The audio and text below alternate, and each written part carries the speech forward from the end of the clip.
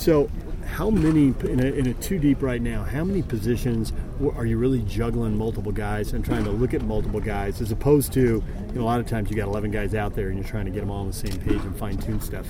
Well, I mean, not all of them, but I mean, there's some guys that are done a great job in solidifying their spots, and we just trying to work on getting more depth, and I look at the old line. We were returning a lot of guys that have started, but also guys that have started a different number of games, and so just trying to get the best five. But James doing a great job is the reason why his backup has looked, to enter the transfer portal and is leaving. But and it leaves an opportunity for another young person to step up and provide the depth that we need. So nothing's written in stone when it comes to the depth chart, but the experience helps out for others, and then we'll just we just want to know who the two or three guys that are battling for the two spots are right now.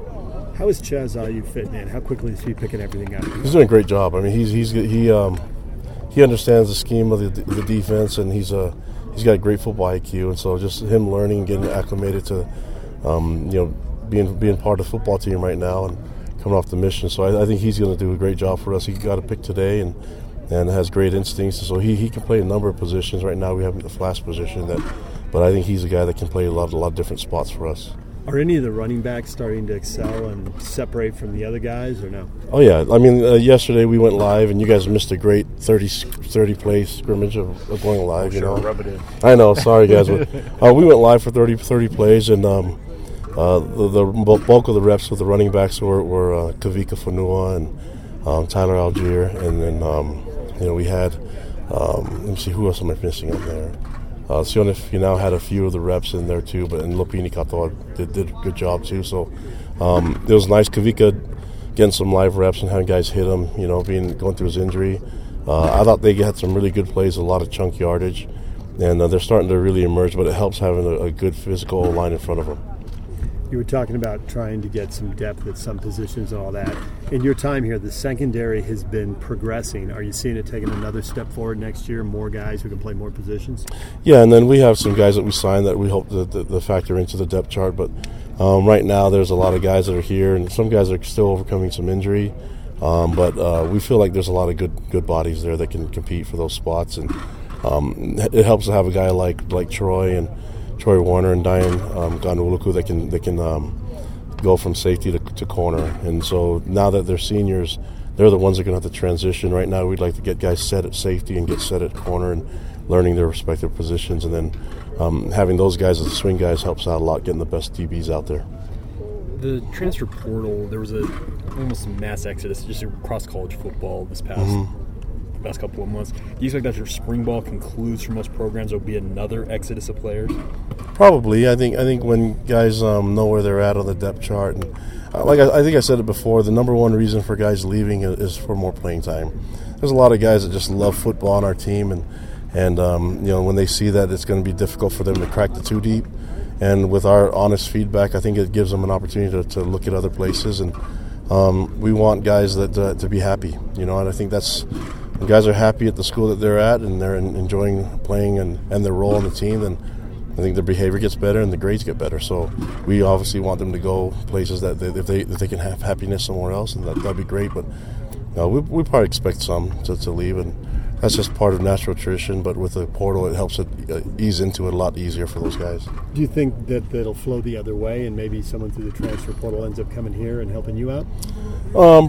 Probably not as much for us. It's It's really difficult to get people in the school around that time, and so and we don't want to put our admissions through the ringer like that and having surprise people. But I mean that's part of it. I think they've given us the opportunity that if someone does well and has graduated or has the grades to get in, that is a no-brainer.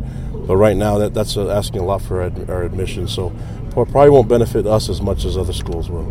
So are you saying the team as constituted right now you feel can be successful? Of course, yeah. Yeah, I do. As long as the head coach doesn't get in the way, we'll be okay. You're calling it an open practice on Saturday. You guys going to go live? You have a plan of what you're going to do? Well, I just didn't want to have a day where, all the practices are important to us, and so I didn't want to have a day where we know there's guys that don't need to do a lot of the live work with their experience and how many times they've been on the field in games.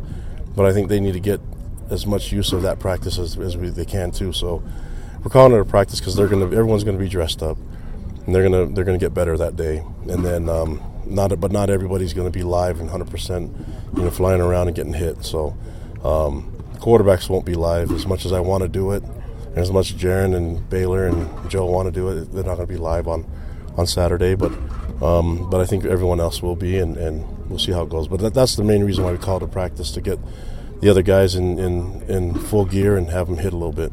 How big of a day is it for the young guys, just in the sense because there are opportunities there in front of a crowd to kind of show yourself, maybe even a step up above from just a normal practice? Yeah, just get excited. It's the next closest thing to a game, so trying to simulate those opportunities for these guys, where they get the nerves in there and can work with it a little bit.